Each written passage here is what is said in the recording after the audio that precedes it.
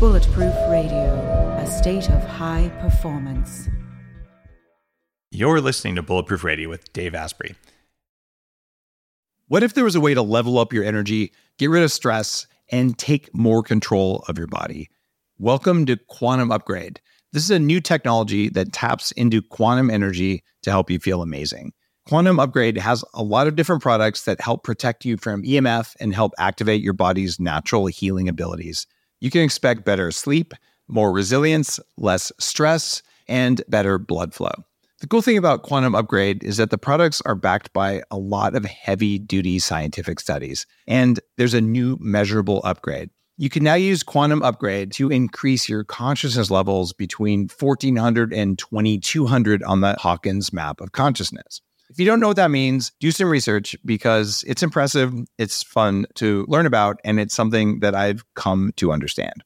Ready to try Quantum Upgrade? Visit quantumupgrade.io/Dave for a 7-day free trial. Everyone's talking about red light therapy beds, and for good reason. There's a company called ARRC LED that's building an entirely new class of LED devices.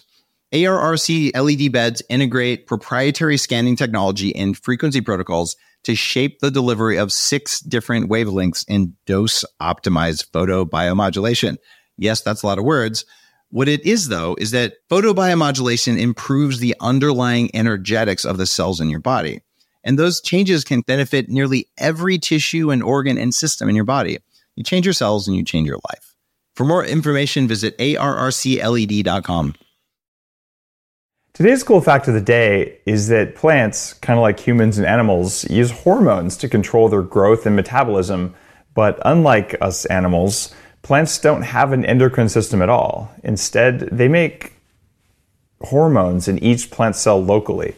So we're a little bit more advanced than plants, but plants still taste good. What if there was a way to feel younger for longer? Well, there is. Your body needs something called the NAD+ molecule to help you age well. When you're young, your body makes a lot of NAD+, and that helps you make energy, it helps you keep your DNA healthy, absorb nutrients well, and it protects your cells from stress. But once you hit about 30, your NAD+ levels start to drop. The good news is that longevity scientists have found some things that can help, like niacin, niacinamide, and Niagen. They help your body make more NAD+, even as you age. All 3 of these are in an amazing formula called Qualia NAD+. Check out Qualia NAD+ risk-free for up to 100 days at neurohacker.com/Dave15 to save an extra 15%. That's neurohacker.com/Dave15, Qualia NAD+. It's what I use. Today's guest is a guy who I've known about for quite a while, and I'm really eager to have him on the show. He's a clinical nutritionist, and he's a founder of the Functional Diagnostic Nutrition Clinic. He is none other than Reed Davis, and he's probably one of the most successful and experienced clinicians around that you could find anywhere today. He's looked at 11,000 people using functional lab assessments to talk about adrenals, digestion, detox levels, the health of your mucosal barrier, bone density, and all sorts of other diet and nutrition related things. And I challenge you to find anything that isn't somehow nutrition related. So Reed, welcome to the show. Hey, thanks very much, Dave. Pleasure to be here with you. All right. What is functional diagnostic nutrition? Just flat out, give me the definition. Fantastic. Well, it's a phrase that I coined to describe a system that I developed. And it's a system of looking at underlying causes and conditions so that we can actually heal a person, by identifying the healing opportunities. What's really wrong with a person, instead of just chasing the symptoms with lotions, potions, powders, or pills, or God forbid, surgery or something like that. So it's an investigative system looking at underlying causes. And then, of course, the protocols are all completely natural, no drugs involved. So it's behavior-based protocols. So it's looking at what's really wrong and knowing how to fix it. All right, let's jump in on a few things that are, we'll call it wrong with people, but they don't really know about. One of the things that I discovered through the course of becoming bulletproof and developing the set of recommendations in my work is that most people are nowhere near optimal, but they think, I'm doing pretty well. I'm doing all right. I can do this, I can do that, but they don't understand the deficits because either they've never felt as good as they're capable of feeling, or the deficits just kind of crept in, so they're invisible. So you think you're at 100%, but you're really at 50 or 60%, and the extra capacity just isn't there. So let's start with thyroid. How common is it for people to have just a little bit of thyroid that's off? Well, it's very, very common, and it's something that's going to adapt to your environment. And so typically the adaptation is to slow down metabolism. You know, if the body thinks it's under stress, and it is, God forbid, you know, whose isn't, the body's going to want to go into hibernation to some extent. So since thyroid regulates metabolism, it's very easy for that thyroid to adaptively, naturally slow down a bit, which, as you know, the more and more that progresses, you're going to end up being called hypothyroid, you know, underactive thyroid. And really, it could just be an adaptation. Now, I've studied it pretty thoroughly, all the things that can affect any kind of endocrine output, but especially thyroid, because, as you just mentioned, it is so common. I mean, there's millions of people on thyroid medication. And I would venture to say, and this is just based on my own experience, about 80% of them, there's nothing wrong with their thyroid. Really? So 80% of people on thyroid medication don't have thyroid problems? Well, my opinion is that they're been diagnosed as hypothyroid because the only test ever run on them is a thyroid hormone test. So if your thyroid's a little low, that's going to show up on blood work. And the typical standard medicine approach is to just, well, let's beef it up a little bit. Here's some thyroid hormone. Now, my question, and the question of your followers as well as mine, is that, you know, what's wrong with the thyroid? Why am I hypothyroid? Now, 15 years ago, when I was starting to study this stuff, I went to a physician and said, you know, if someone's thyroid is low, is there something they can do about that? No, they just need medication for the rest of their life. And of course, you, Dave, and I would not accept that, yeah. You know, and we'd go, well, no, I want to find out what's really wrong with the thyroid. So I've spent, you know, a decade and a half looking into things like thyroid dysfunction and what's really wrong. And it gets quite complex, but I'm happy to go wherever you want to go with that. Well, Bulletproof Radio is about performing well, and there's a big group of people who know they have a little something wrong, or maybe they know they have a big something wrong. And then there's another group of people who say, well, I'm pretty much kicking ass all day, but I want to kick more ass. And since the thyroid's role in the body is basically an energy thermostat, it tells the body to produce energy, and I'm grossly generalizing, but it seems like hacking the thyroid function so that it is exactly where you want it to be, whether to bring it up to normal, or if it's normal, to make sure that it's either going to stay normal or even maybe give you a little bit of extra energy at the right times. What are the things, what are the big levers to control the thyroid so that your body will do what you want it to do? That's a really great question. So as you said, the thyroid regulates metabolism. So it can turn the thermostat up a bit, as you said, when needed, and when not needed, or when the body perceives that it should slow down metabolism to conserve energy and resources, what have you, it will do that. And again, I think it's an adaptive response to the amount of stress that we're under. Now, these different stressors, you know, I call them, you'll love this phrase, contributors to metabolic chaos. The body, when it's subjected to stress, starts to break down in infinite number of ways, and it will eventually create chaotic metabolism. So I call it metabolic chaos. Now, the thyroid obviously is going to be highly involved in that. But the thyroid is just one gland, and it's being sent messages from other glands, such as the pituitary and the hypothalamus. So in the hierarchy, we have this hypothalamus, we have this pituitary, and then we have the thyroid, which is going to produce some thyroid hormone, which is going to be bound up first so that it can travel throughout the body and be used later at the correct time at the correct receptors and things. But it also has to be converted because, as you know, this is basic physiology, thyroid hormone has to be converted from T4 to active T3. Now that takes place in the liver. Now, once it's converted to a usable form, and hopefully not into the unusable forms, it's going to go and be used by the cells. And there's some other elements in there. Use by the cells can be disrupted. And then, of course, excess thyroid needs to be cleared. So we're back to the liver and clearing. Now, I just mentioned 7 different ways that thyroid can be chaotic. There's just this metabolic chaos going on. Start with that hypothalamus. Remember, it sends out a message to the pituitary, and that pituitary sends out a message to the thyroid to produce some thyroid. Hey, regulate metabolism, thyroid. All right. Well, the hypothalamus is influenced by neurotransmitters, the immune system, the autonomic nervous system, other hormones in the body. So if those are also responding or chaotic in some way, you're going to have mixed messages at best from the hypothalamus. So you get the chain of events I'm going through here. So you're talking about, just to pull one of those things out, the autonomic nervous system, the fight or flight mechanisms in the body. So that controls the hypothalamus, which controls the pituitary, which controls the thyroid.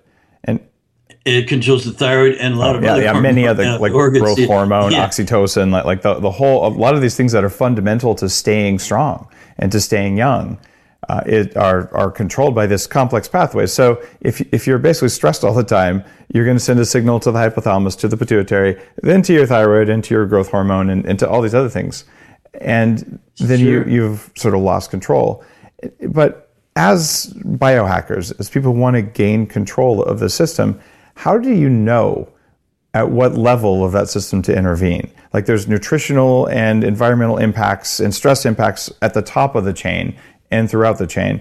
Or it may just be your hypothalamus is jacked, or your pituitary gland is jacked because your immune system's attacking it, or your thyroid may have an autoimmune reaction, like Isabella Wentz has just talked about on the show. And so there's all these different things. How would a mere mortal sit down and say, all right, I want this stuff to work, and I want it to work really well. Like, I want a professional race car grade chain of things that support my thyroid. Where do you start? Well, great question. The thing to realize first is the way you think about this. You have to start with the fact that if you just single out the thyroid and treat the thyroid, you will not perform as well as someone who uses all the general principles of health building. So mark my words here. General principles does outperform specific treatments. So this is a stretch for some people. But if you have thyroid dysfunction or adrenal dysfunction or sex organ dysfunction, forget about that for a minute and start thinking about yourself as a whole body, a whole person. And the things that are going to influence, the general principles involved are that you have to, eat really well. You have to get really good rest. You have to exercise, of course. You have to reduce stress in every way it can be identified, and maybe become a little more aware of stressors that you're not aware of. And then, of course, there's ways to beef up, supplementation is very important, I believe. Now, I call that, by the way, my DRESS for Health Success program. It's just a holistic program. DRESS is diet, rest, exercise, stress reduction supplements. So if you want to perform your very, very best, there obviously are signs of whether you're getting there. You mentioned, and I don't want to digress too far off the question, but you mentioned that some people don't even know what high energy and clear thinking and great performance feels like anymore. They've sort of had their rheostat turned down. Now, I love that idea of, burning brightly like a candle for the rest of your life. Yeah. You should burn just as bright at 40 or at 80 as you did at 25 or 30. Correct. So, but we learned that, you're older, less clear thinking, less energy, less sexual potent, different things, which, you and I think is nonsense, or at least that's the battle that we're in. So you have to start with your thinking that the general principles of health building will outperform specific treatments. So if you have slow thyroid, low metabolism, now you'd know that by the fact that you're gaining a little weight. You might have some cold or tingling extremities. You could have constipation. You could feel blue and sad and these kind of things. There's lots of very typical thyroid symptoms.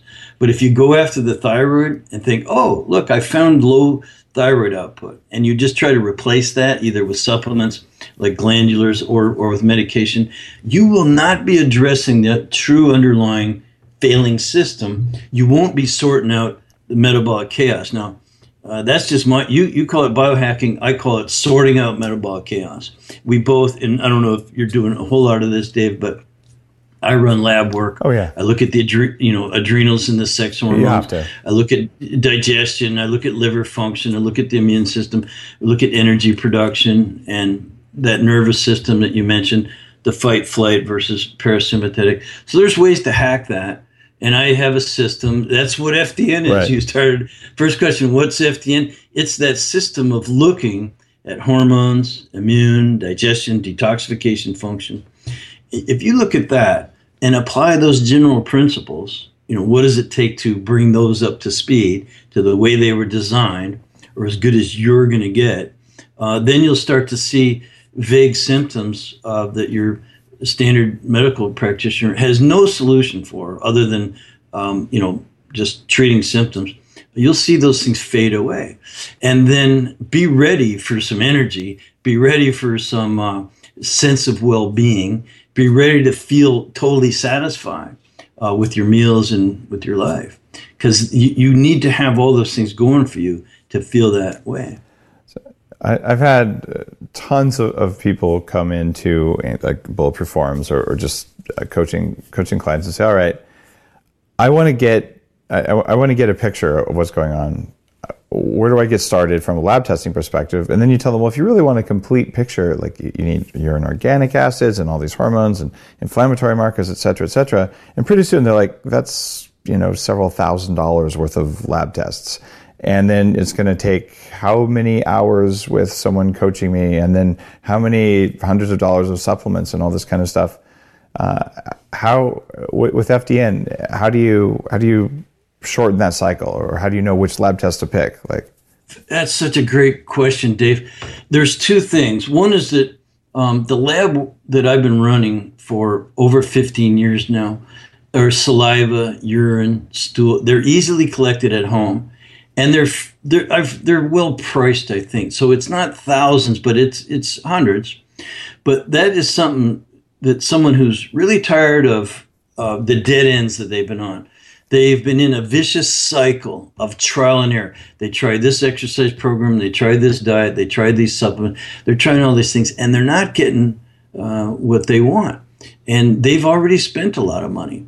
So we try to wipe the slate clean a little bit and say, look, you need to do a few labs, a small handful, look at these critical functions, look for these healing opportunities, and then we'll go from there. We'll design that perfect program for you. Now, there's one other thing that we've developed over the years, and if your listeners wanted it, I could give it to them for free. You tell me, Dave, and I'll... Sure.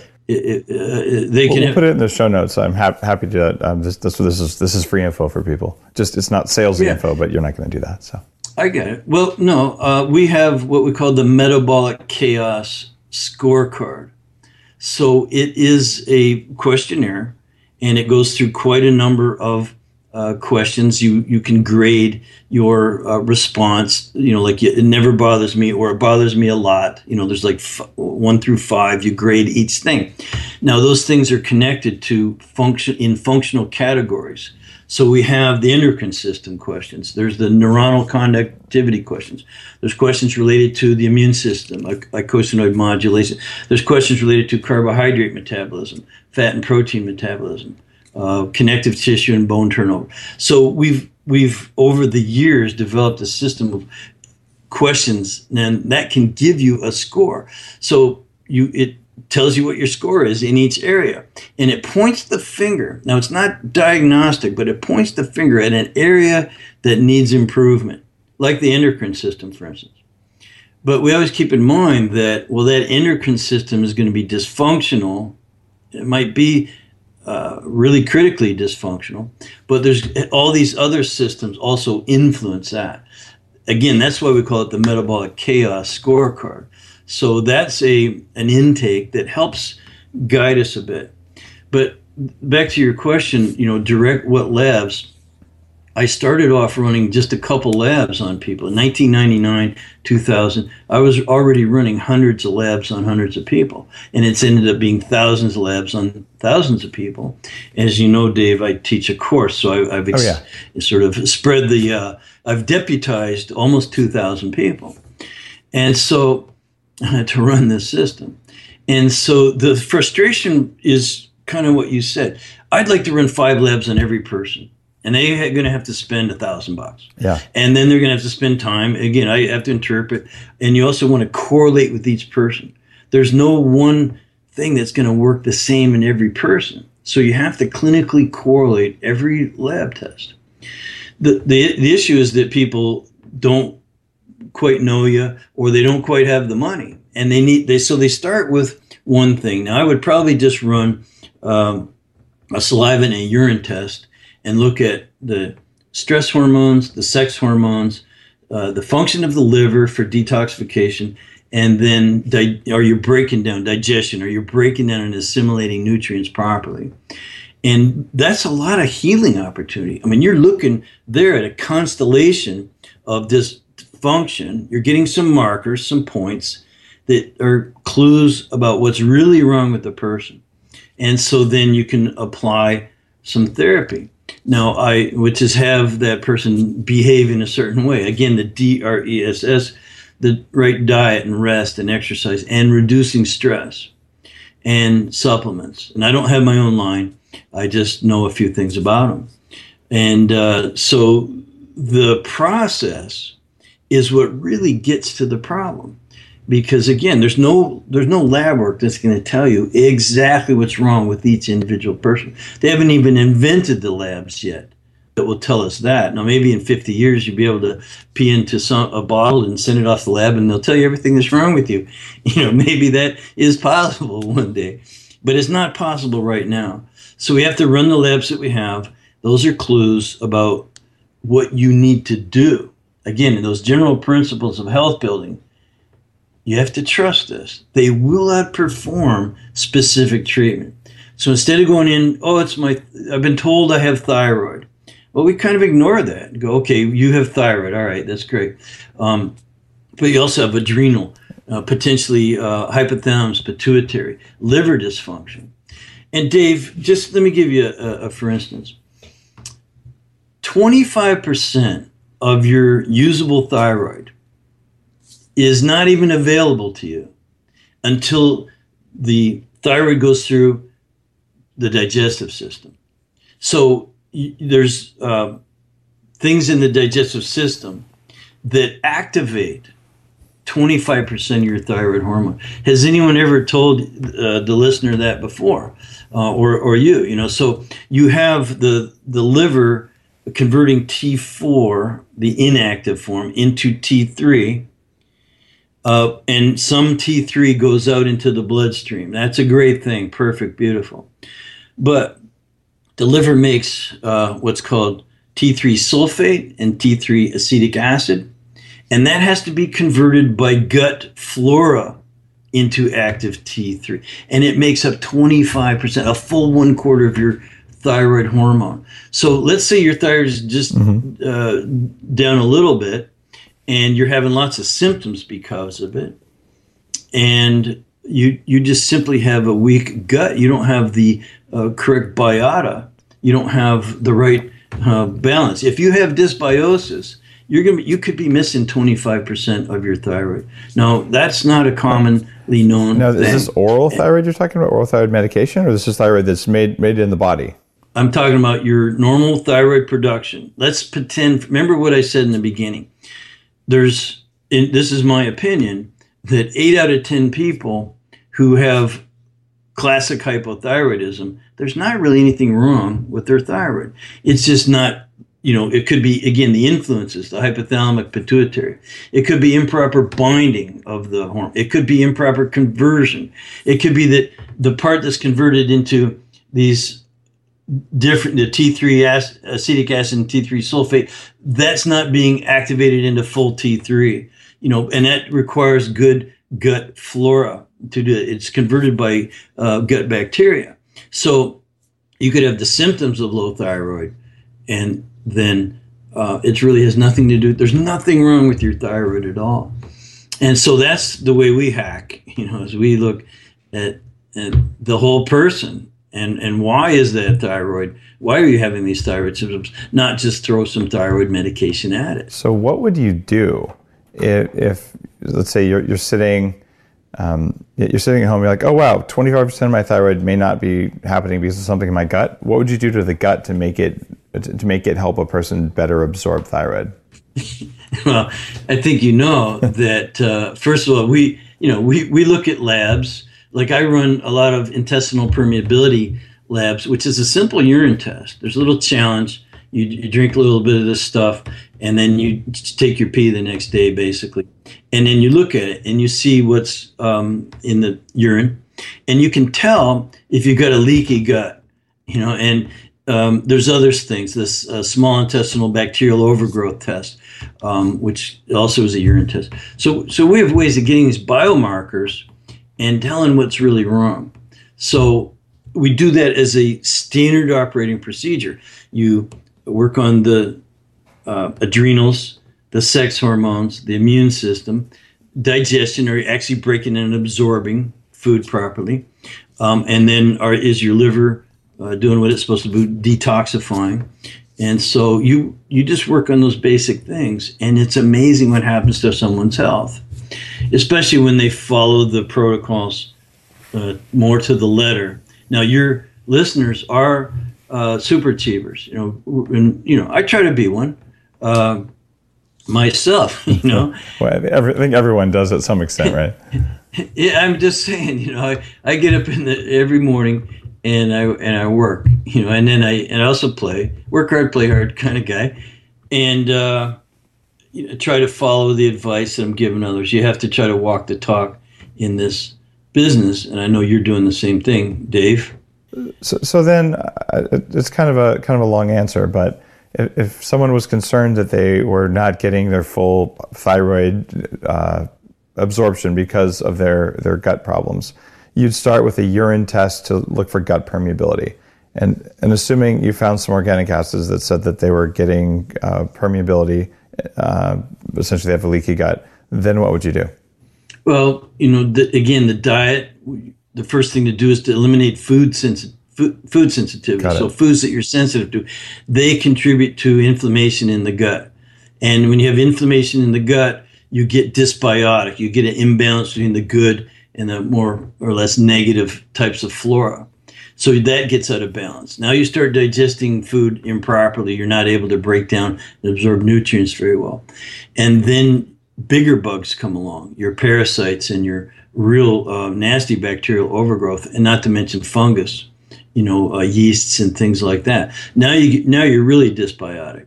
And so you're going to end up with not enough good flora to convert, again, the T3 acetic acid and T3 sulfate into usable T3.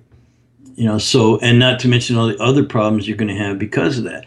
You end up with the immune system basically overreacting to both the foods you're sensitive to and the bacteria or parasites that are in there and the yeast and things.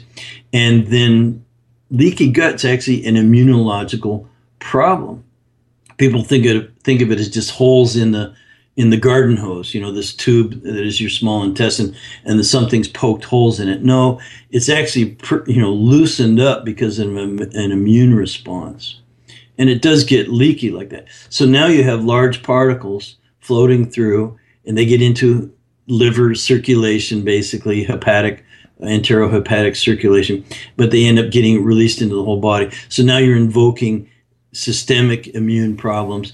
And like you mentioned earlier too, you can have autoimmune thyroid, Hashimoto's, or there's another one, Graves.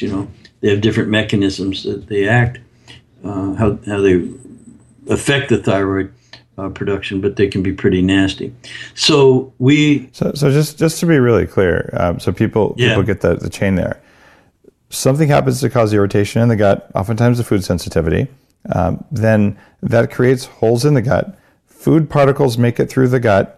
Your immune system attacks those food particles and things that look like those food particles, which include your thyroid gland and parts of your brain or other parts of your body. Yeah, okay. absolutely. So just to change, just to confirm that for people. Yeah. And throw in there the parasites and yeast that might grow, because they also like that environment. Right. And they produce toxins that contribute to more of the same. It's, again, back to my phrase, metabolic chaos. Mm-hmm. You have those toxins going around affecting the brain and affecting other organs, and it can be quite a chain of events. So is this like a either you have it or you don't kind of situation? Like there are people... No, you have it to different degrees, because there's a couple things going on. Exposure levels can be different. You can have kids that are really in bad environments. I mean, they eat nothing but crap. They're subjected to sitting in front of electromagnetic frequencies all day long in front of their TVs and video games in front and of things Skype, like that. It's terrible. Now, they also might be breathing, inner city air, just who knows, right? So you have this environment that's really bad. And then you have weaknesses in metabolism. I call them vital voids, inborn errors of metabolism, if you will. Just there could be genetic things, and there can be acquired errors of metabolism, or weak links, if you will. And that's why everybody is so different. We're born with and acquire different weak links or vital voids. So you raised the question here of something that we all operate on, vitalism. The body's designed really well. All of our cells know what their job is. I would say, well, they're at least given a set of instructions. That's true. But they may not be following those instructions very well. And again, these are the individual weak links. It's what makes our work so very, very interesting.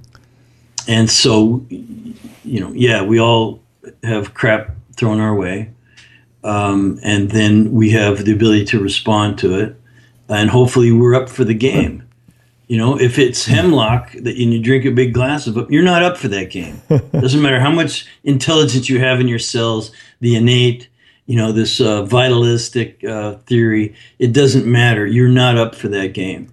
So we would all die from hemlock. But, a little bit of poison here and a little bit of poison there is going to affect us all differently, isn't it? Well, that brings up a really important point. Some toxins, to use the word very broadly, they're hormetic, where hormesis is this idea that, what doesn't kill me makes me stronger. So you have a little bit of something, it stresses the cells, stresses the body, and then the body gets stronger. The big example would be lifting heavy things. Right? It stresses the body, tears the muscles a little bit, so the muscles respond by getting stronger. So technically, exercise is toxic, because if you exercise yourself to death, like the guy who ran the first marathon and then dropped dead, well, okay, that's a pretty good sign that you can get an overdose of exercise. But for the most part, it's one of those things that isn't bad. But there are other toxins that don't have a strengthening effect at all. Like they always make you weaker. And the ones that the gut makes, are some of those those gut dysbiosis toxins maybe good for you? Or are they pretty much all the ones that just cause damage and don't have an upside? Yeah, that's a good question and debate, if you will. I think that there are some that, again, they contribute to metabolic chaos. Yeah. They are part of what's breaking your body down.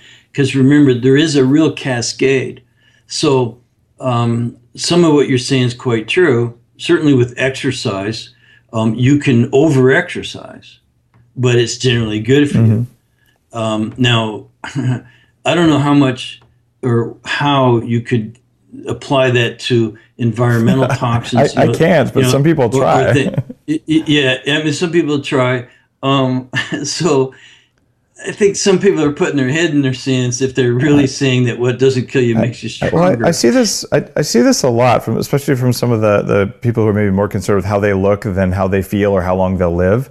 And they're out there saying, "Oh yeah, you should feed your kids junk food because it'll make them stronger." I'm like, what planet is this from? Like, is there an argument for that? Maybe I'm wrong, but I don't get that feeling. So you seem like a guy who studied it at least as much as I have, probably a lot more.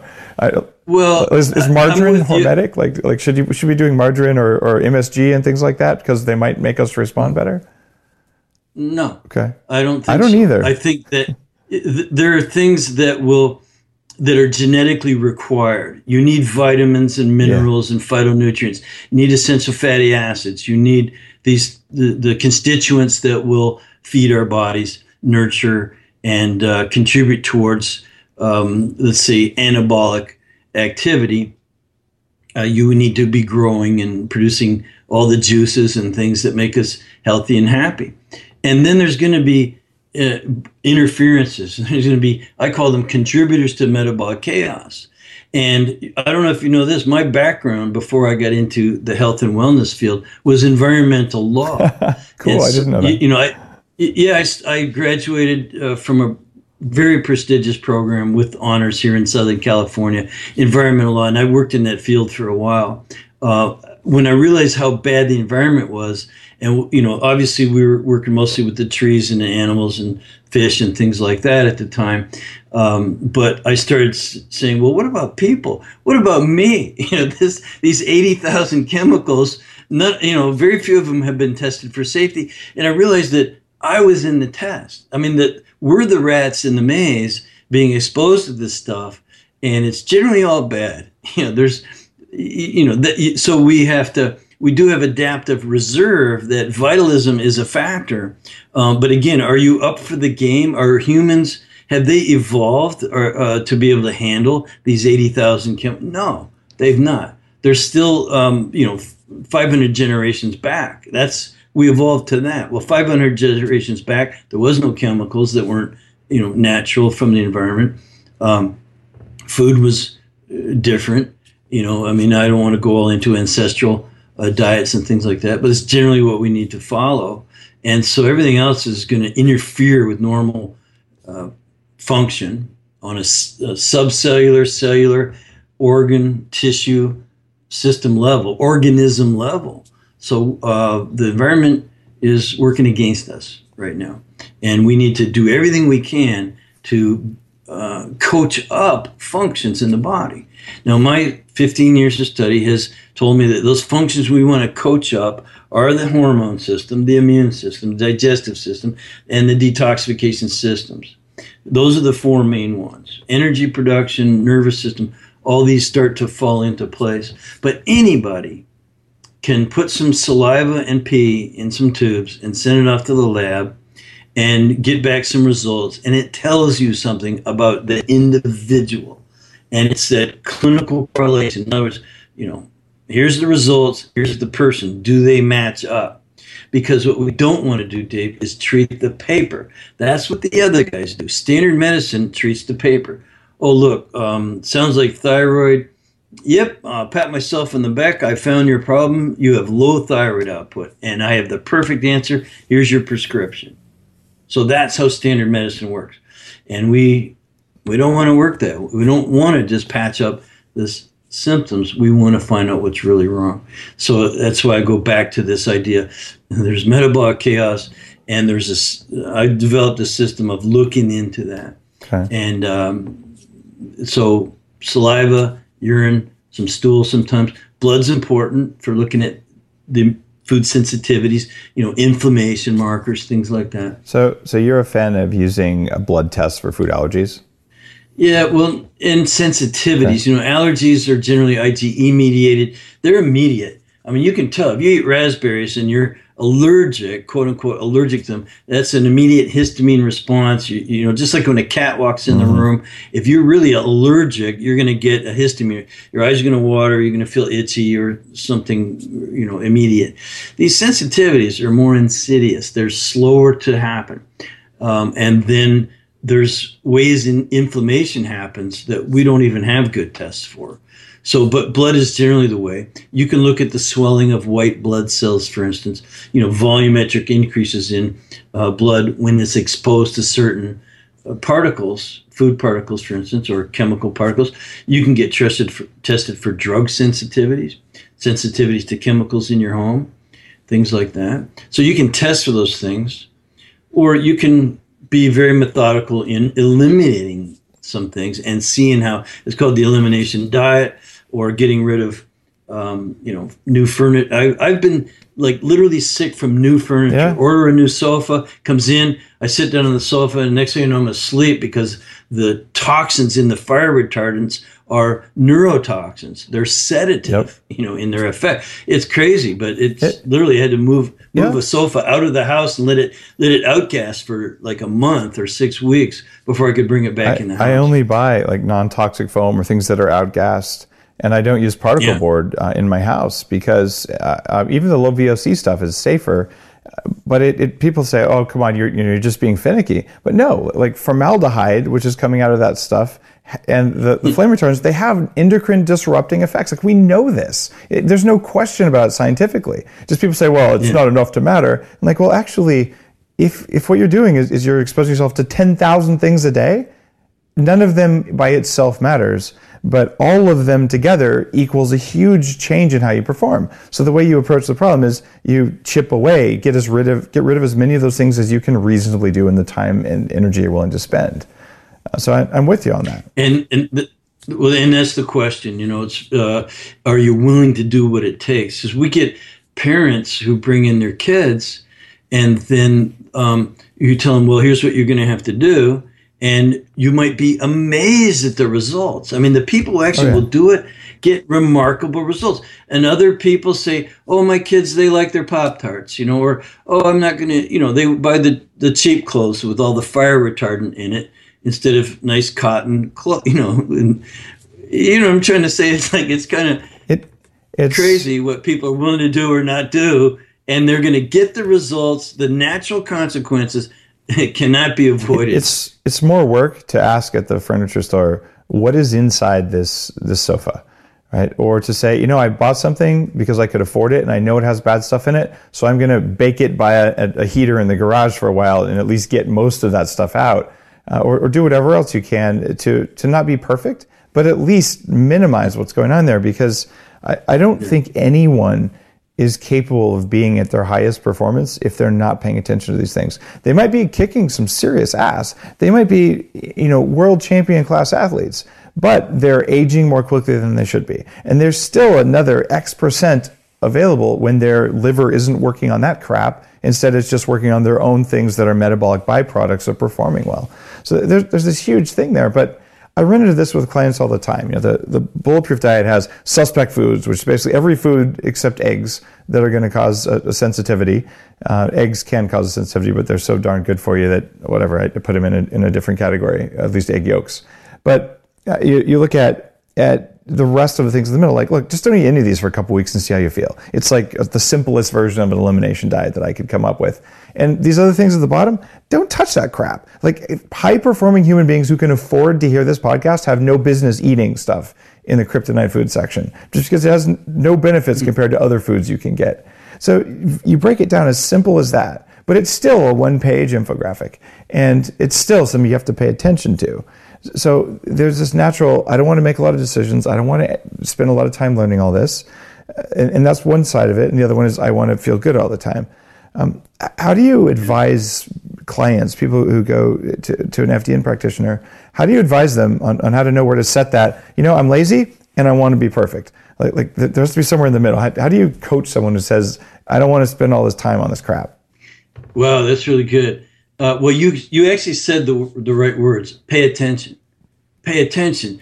And ask yourself questions like, when was the last time I jumped out of bed feeling like, woohoo, man, I'm going to kick ass today. Now, if you jump up like that every day, then great. You're probably doing something right, especially if it lasts throughout the day.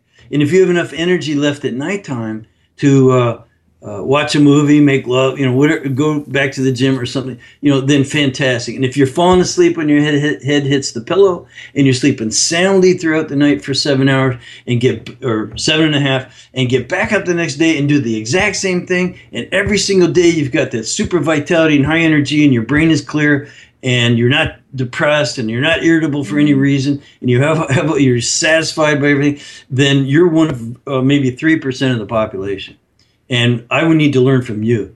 You should tell me what you're doing. But the other 97% of the population, Dave, are not like that. So they have things that they can improve upon. And if they would do what you said, which is pay attention, and I mentioned some crystal clear things there, pay attention to how you feel after breakfast, like an hour and a half or 2 hours later. How do you feel? If you're going, man, that was a great breakfast. I'm totally satisfied. I'm not craving anything. Nothing was missing from that meal. It had all the right amount of protein and fat and carbohydrates, how complex things like that. Pay attention to that. Like, are you completely satisfied with your meals? Okay.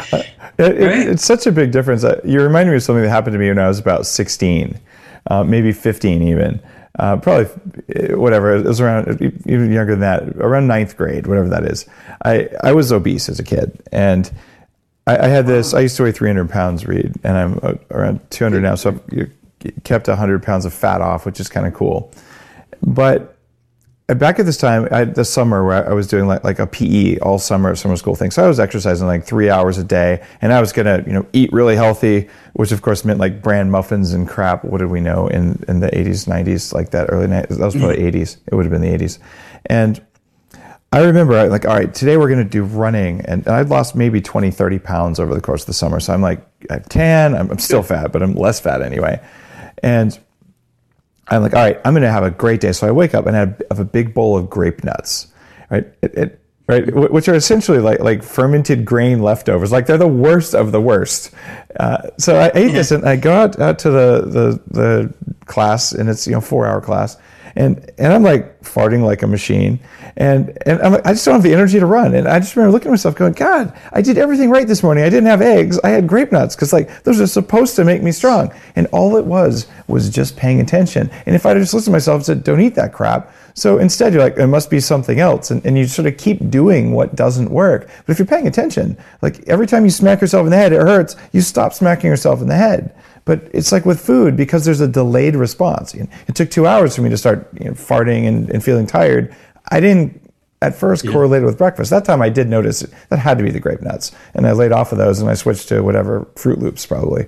But, that's how it was back then. But that paying attention thing, every time you have a food craving, it's your fault. Like, you had to have done something. And you might not know what it is. It might be that you fed your gut bacteria the wrong way, and they triggered lipopolysaccharides, which made you have a blood sugar crash when you used up all your blood glucose. And like, this kind of stuff happens. You don't know it, but it is your fault. So, by the way, let's talk about lipopolysaccharides. That's on my list of things to ask you about. Okay, sure. What are lipopolysaccharides? How do they happen in the gut? Like, walk people listening through why they should care about this LPS thing. Yeah, they're basically a toxin created by bacteria. So off the cells of bacteria, cells break down in a certain way, and it leaves in the body this chemical, if you will, toxic, and it's a neurotoxin. Now, lipopolysaccharides can affect the way metabolism happens. Matter of fact, it can go right back into the liver and change the way that thyroid is converted from T4 to T3. Lipopolysaccharides will downregulate the proper conversion of T4 into active T3. So that's another reason why you would have low T3 symptoms. Let me see if I have this right. You have bad smelling gas, bad digestion. That is a potential sign that your liver is preventing one of the energy making hormones in your body, your thyroid hormone, from working. Because if you have essentially poor digestion, there's a good chance that you're creating extra lipopolysaccharide that's going from the gut into the liver and then messing with your systems. Am I translating that right? But those same lipopolysaccharides also end up in the brain. Yeah. And change, they're just really an unwanted contributor to metabolic chaos. So they're coming basically from dysbiosis. Now, they can also come from the environment. Yes. But the bottom line, what you're getting at, is that your body produces its own toxins. I mean, it's bad enough that we have our own toxins. The sheer waste product, if you will, of metabolism. And so we certainly don't need toxins from the outside world. And, adding to that, the things we get off drinking out of plastic bottles and, like you said, the furniture and clothing. And you get on an airplane, You have no idea how much fire retardant you're sucking up into your body. By the more plane rides, the worse your body can get. We actually have a lot of pilots and air stewardesses type people, who are very sick. They have environmental illness and things. So, not to get too far off in that track, but your body produces toxins. LPS is one of them, and it's something your body has to handle. So, if you are eating right and you're resting, you're going to have good detoxification process, especially if you exercise regularly and these things. So your body's designed to handle a certain amount. Remember, we're up for the challenge to meet environmental challenges and challenges our own body presents to us in ways of metabolic waste. But we're pretty fragile, when it compared to all the stuff that's hitting us now. And maybe, like you said, it's just a little bit of poison every day will build up. It will have a cascade. It's an amazing cascade. I talk a lot about that in my webinars, which I think we're doing. We are. One of the things that fascinated me as I got into the research about these toxins, it includes mycotoxins, these toxins that are formed by molds in our food supply and in our homes and offices. And when you look at one toxin from mold, and these are sort of Mother Nature's things that say, this is my cheese, don't eat this right now because I'm eating it, and if you try, I'll kill you. This is how fungus and bacteria fight with each other. So if you take this one fungal metabolite, you can have this much of it, and most people, depending on how healthy you are and everything else, can handle X amount of it. But if you take this other one and you add that in, they amplify each other greatly, and no one tests them in combination for their biological effects. So it turns out we've made a bunch of standards for chemicals, and we do this for man-made chemicals as well, like Roundup and glyphosate and all. Oh, you can handle this much of it. You're like, yeah, take that and then add something else like BPA from those receipts or from plastic products, and then add in some of Mother Nature's toxins. It turns out that they stack, and they don't just stack like adding things together, they multiply each other. Which is why, like in my own products, I have I'm the only company that I know of to have a multi-mycotoxin set of standards out there that's very strong. No government on earth has that, although most governments have individual mycotoxin levels. So you can have X amount of this, or you can have X amount of that, but they don't care if you have almost the maximum limit of both, and that's an unsafe product, at least in my understanding of biochemistry. So I think we're all dealing with this multiplicative effects where you take LPS that made it through the gut, and at the same time you have a bunch of other things circulating like xenoestrogens that are in your body that came in from the environment, and you're like, wait, is there an amplification of that? And bottom line is, we don't know for everything, but we know there are in some certain cases, but then there are protective things you can do. So what are the protective things that you would recommend people do, say, to protect themselves against LPS, aside from just have your gut working well, eat a healthy diet kind of stuff? Well, that certainly is a good place to start. But you can take supplements that will help. Again, if the body's firing on all cylinders, and not everyone's is, in addition to what you're saying, I just wanted to add the critique that we are all completely individual and have those different weak links. Very true. So one person in a subset could do better, against certain environmental influences. And so, but another person, man, they get one whiff of that and they go out. Yeah. They go downhill fast. We call them sicker, quicker type people. So again, are you up for the challenge of meeting the environment? I think we're degrading in that sense. There's almost a de-evolution going on because these things carry over from generation to generation, as you know. And so my grandkids are not going to be as healthy as me. They just don't have it in them. Now, maybe mine, have some special genes from grandpa, but I'm open. I know I got some from mine. Like I get my great grandparents are very, very healthy people that live to be 100 and stuff. I'm open. But the environment's working against you. And so the things that you need to do, besides pay attention, like we were talking about that, is really eat clean and live clean. I'm not like that guy that's going to tell you, broad, things. I mean, I have people eat right and go to bed on time and exercise and reduce stress. And those stressors are generally, for me, because this is just how I work, Dave, the things I can test you for. So I can test you for food sensitivities. I can test you for parasites, bacteria, funguses, and viruses and things that would produce lipopolysaccharides or accelerate them and things like that. I can test you for environmental pollutants. Simple urine test is going to give us metabolites and organic acids, as you mentioned. They're going to tell us if you've got you're drinking out of styrofoam cups too much, basically. And then, of course, that's going to do what? It's going to affect the hormones. So we're looking at these markers that we have, and then able to, clean up the lifestyle, the behavior, the diet, rest, exercise, stress reduction.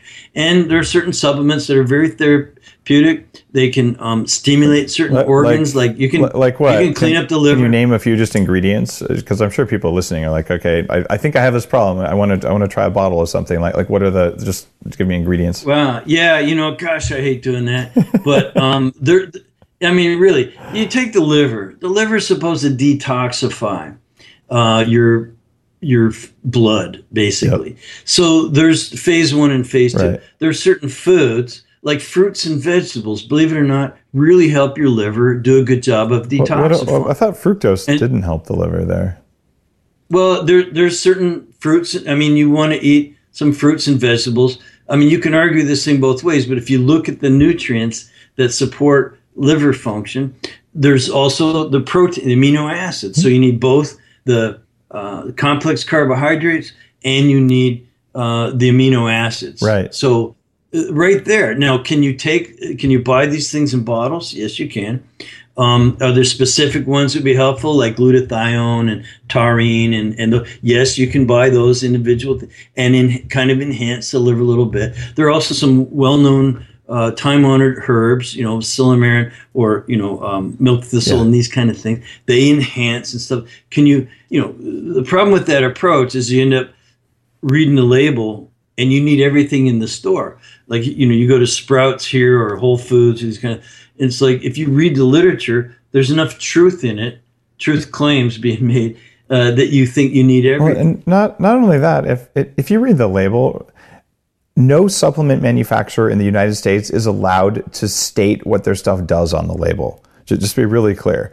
Like I can find 5,000 studies that say what one of my supplements does, and if they have anything to do with disease, I am legally forbidden to put it on the label, even if I have this statement is not approved by any regulatory authority. So when you go there and you read the label, it says maintains healthy levels of. That's because that's all that you're legally allowed to say, even though we know it does 20 other things, which is why you got to go to Dr. Google and kind of figure out what supplements do for you, what the ingredients are for them, and do a little bit of research before you decide to put something in your body. But I would say don't read the labels because no supplement manufacturer can tell you even half the story of what a supplement does.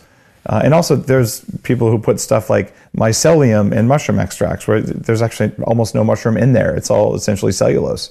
So there's quality issues as well. But that's something that drives me nuts and why I finally decided I was going to make a few of my own things just because I just want something that works.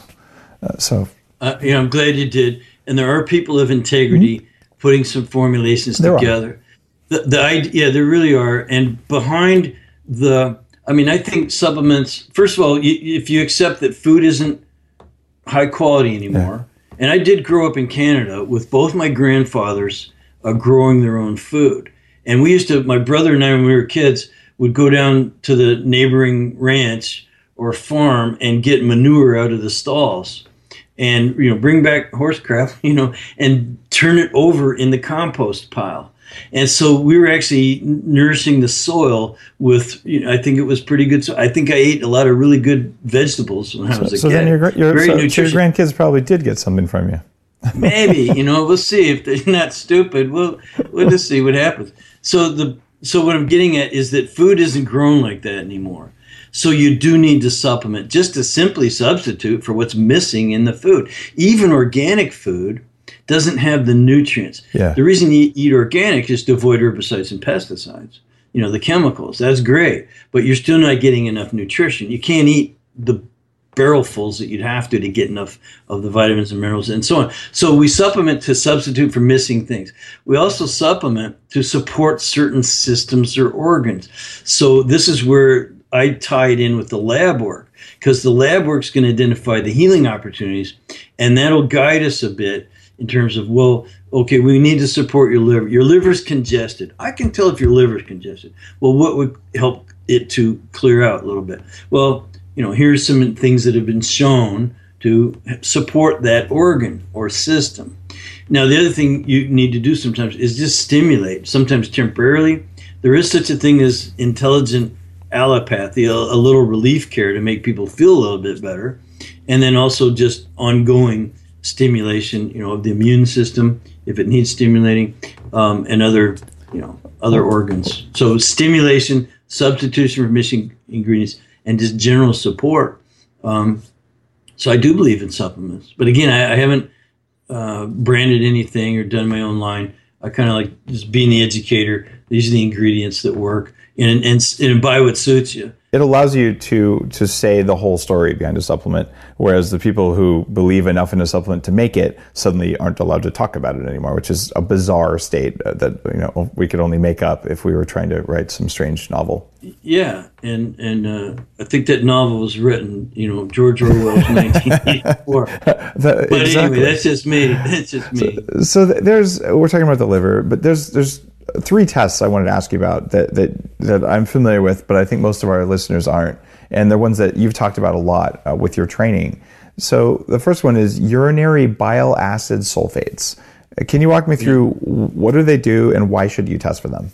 Yeah, sure. Well, we're now using just urinary bile acids. It's just a more direct measurement. 80% of your bile, which is a major digestive fluid, if you will, 80% of your bile is bile acids, and we don't need to go over what they are. So the rest of your bile is cholesterol and phospholipids. So, most of your bile is these bile acids. Now, they are going to be produced in the liver, stored in the gallbladder, and released at the right time, mostly to emulsify fats, but they have some other benefits, and they're released into the small intestine. Now, a lot of it's reabsorbed through, it's called enterohepatic circulation. Some of the bile is actually just excreted through the feces, but it's going to be reabsorbed through that enterohepatic circulation. There are veins coming off the small intestine that go back to the liver. So you have this circulating level of bile acids.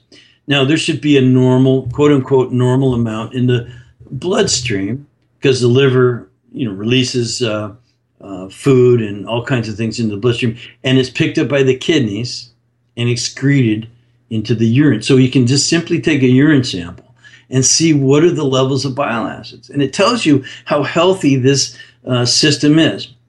Now, what if there was too much bile acids? You have very high level of bile acids in the urine.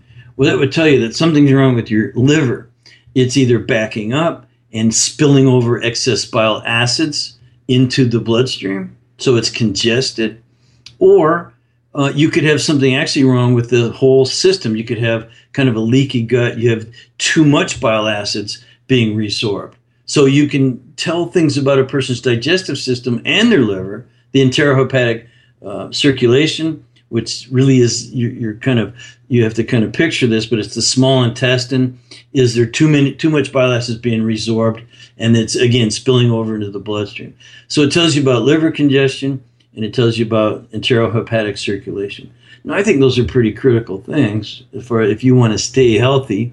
And so, excess bile acids itself in the urine doesn't mean you have a disease. It's not a labelable, you have excess bile aciditis, and here's your prescription. There's no prescription for that. It's not a diagnostic test in terms of labeling a disease. It's saying, look, something's not working right here. This is an area for improvement. That's what functional medicine is all about. That's what functional diagnostic nutrition is all about. Because again, we look at that as an area that could be improved. Here's a healing opportunity.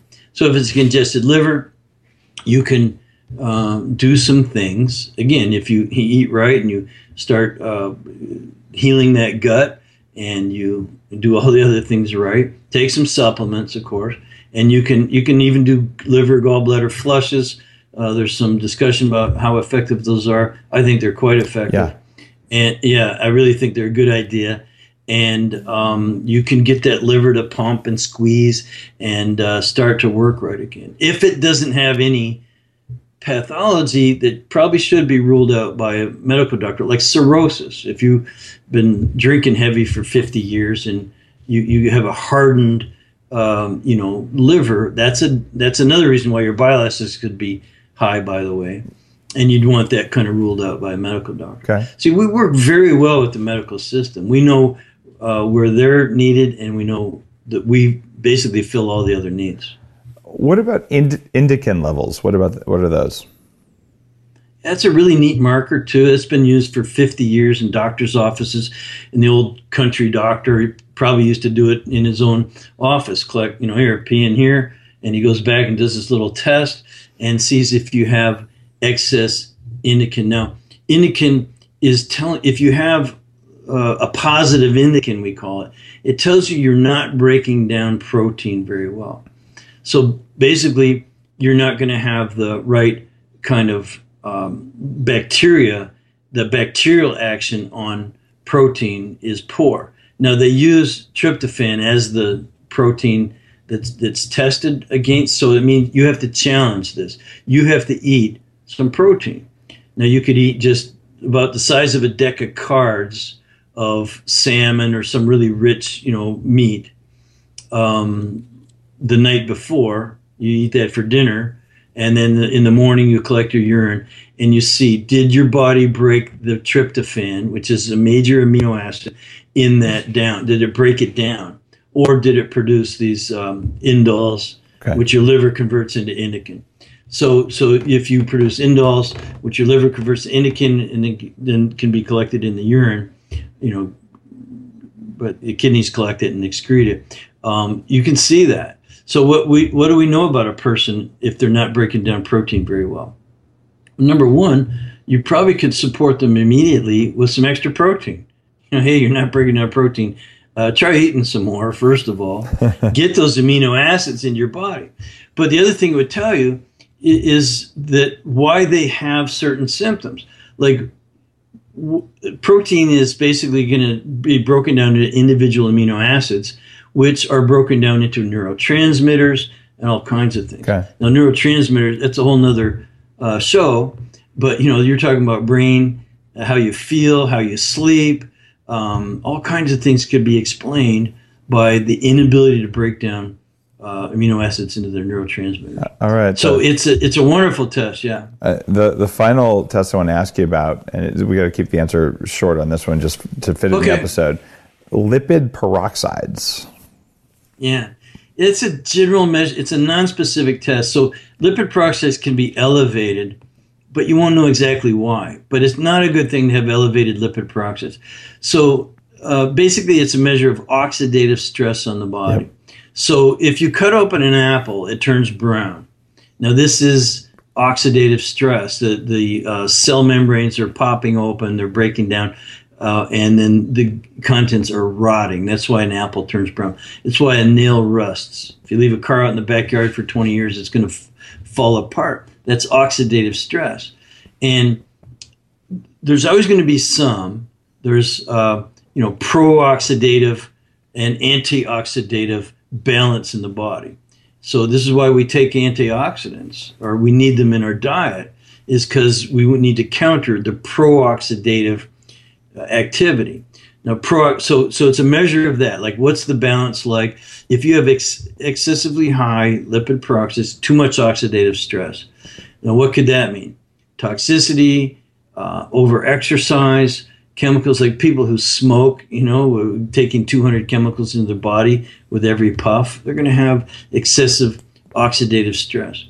Another word for this is free radical damage, which can lead to cell mutation, cancer, all kinds of really, really nasty things. So, but it's a nice measurement for overall things you can do to improve your health. Awesome. Thanks for running through those three. Those are three really important tests, but there's a lot of tests that matter. And it's also a question of where you are in life and how young are you, how old are you? And I've found that as I age and as my career grew, I actually invested more of my income, or at least probably about the same percentage of income, but certainly more dollars in tests to see what was going on, and in supplements and other interventions, basically to get control of my biology. And I think this is a normal path because there's this thing that everyone has called aging. And when you're about 25, 26, you realize that if you stay up late drinking every night, you actually pay a cost that you didn't pay when you were 21. And if you're still doing it when you're 30, you're like, oh man, like I'm not liking how I look in the mirror now. And you realize that at some point, all right, I want to get on top of this. And the reason you use testing and you use the type of thinking that you have, use FDN type techniques, is that it helps guide you so that you can guide your efforts in a meaningful way instead of doing stuff that doesn't work, which is what I did a lot of the time. So investing in the data is very valuable so that then you don't waste your time on interventions. Yeah, I'm with you 100%. All right. I'm 62 years old, and I feel most of the time, I'd say 42, at the most. Now, I don't ever want to feel 22 again. Yeah, that leads to bad behavior. But fair point. But I'll stay 42 until I'm 92 if I can. That's the goal. That's the goal for sure. On that note, if someone came to you tomorrow and they said, look, Reed, I want to be better performing at everything I do in life. Like I want to kick more ass at everything. What are the three most important things I should know? Not just from FDN, but everything you know. What three pieces of advice would you have for someone like that? Yeah, geez, I would say get up in the morning and thank your lucky stars. Be prayerful, be thankful, have a mental state of gratitude. Nice. Because gratitude is the only attitude that leads to health and well-being, really. So be very, very thankful. And I would also say maintain your morale through producing something useful. Have a purpose in your life. If you're wandering around aimlessly, where are you going to get with that? So if you have an attitude of gratitude and you have a purpose in life, like I get up every day and I try to grow my organization. Now, it has a great purpose, but, that's my goal. That's my ambition. I have a purpose in life. And then you walk your talk. And this is off the top of my head. You said, what three things? This is what's coming to my mind. Just be very grateful and thankful. And I do get up every morning and pray. And sometimes before bed, too, if I'm not too tired. And then, I have my purpose. I have my life's work in front of me. And I'll do it till I die. So I think that's, for me, a great success thing. And then walk the talk. I preach a lot of health, but it wouldn't do well if I was out drinking every night. Yep. Or if I was, doing bad behaviors. Now, I do a little bad behavior. I really try to walk the talk, man. Got it. That's the thing. And, make friends. I try to be nice. I can go on and on, but there's three good ones. So gratitude, sense of mission, and execution. Got it. That's a great list. Thanks, Reed. Walk the talk. Yeah. Awesome. Thanks for being on Bulletproof Radio. Where can people find out more about FDN? Thanks. I think they go to functionaldiagnosticnutrition.com/bulletproof. That would be a great place to start. functionaldiagnosticnutrition.com/bulletproof, and look over our stuff. We're basically a course in how to apply this to your own life and to if you're in business of helping others, to your clients' lives. Awesome. I didn't know we had a custom URL set up. Do we have some sort of an affiliate thing that I don't know about? We might. Yeah, that's what we figured out. That's cool. And listen, I'm not in charge either. Me either. So here's the deal, people listening. I interviewed Reed because I wanted to interview Reed, but it looks like we have a deal set up, which is cool, which basically helps to support the show because I'm working to make Bulletproof Radio self-sustaining because Bulletproof raised venture capital money and we have investors, and I want this show to remain independent. So I'm basically making the show pay for itself. So yeah, there's an affiliate thing here. It's fully disclosed. And if you don't want to support Bulletproof because you don't want to, just go to FDN. Was it functional? Sorry, what's your FunctionalDiagnosticNutrition.com. Yeah, there you go. So, and again, my staff just told me about that thing. Okay. I don't know much about it either. All right, good deal. So I thought I'd throw it out. No, I appreciate it. So I didn't even know, but here's the deal. So if you want to support Bulletproof, FunctionalDiagnosticNutrition.com /bulletproof. If you just want to go there without it, FunctionalDiagnosticNutrition.com. It's no skin off my nose either way. Just there's a bunch of knowledge you've got there. It's a bunch of knowledge that I think is our birthright, and this show's here to share it. So Reed, thanks for being on the show. Thanks for sharing it, and thanks for remembering that we had an affiliate deal. All right, thanks, Dave.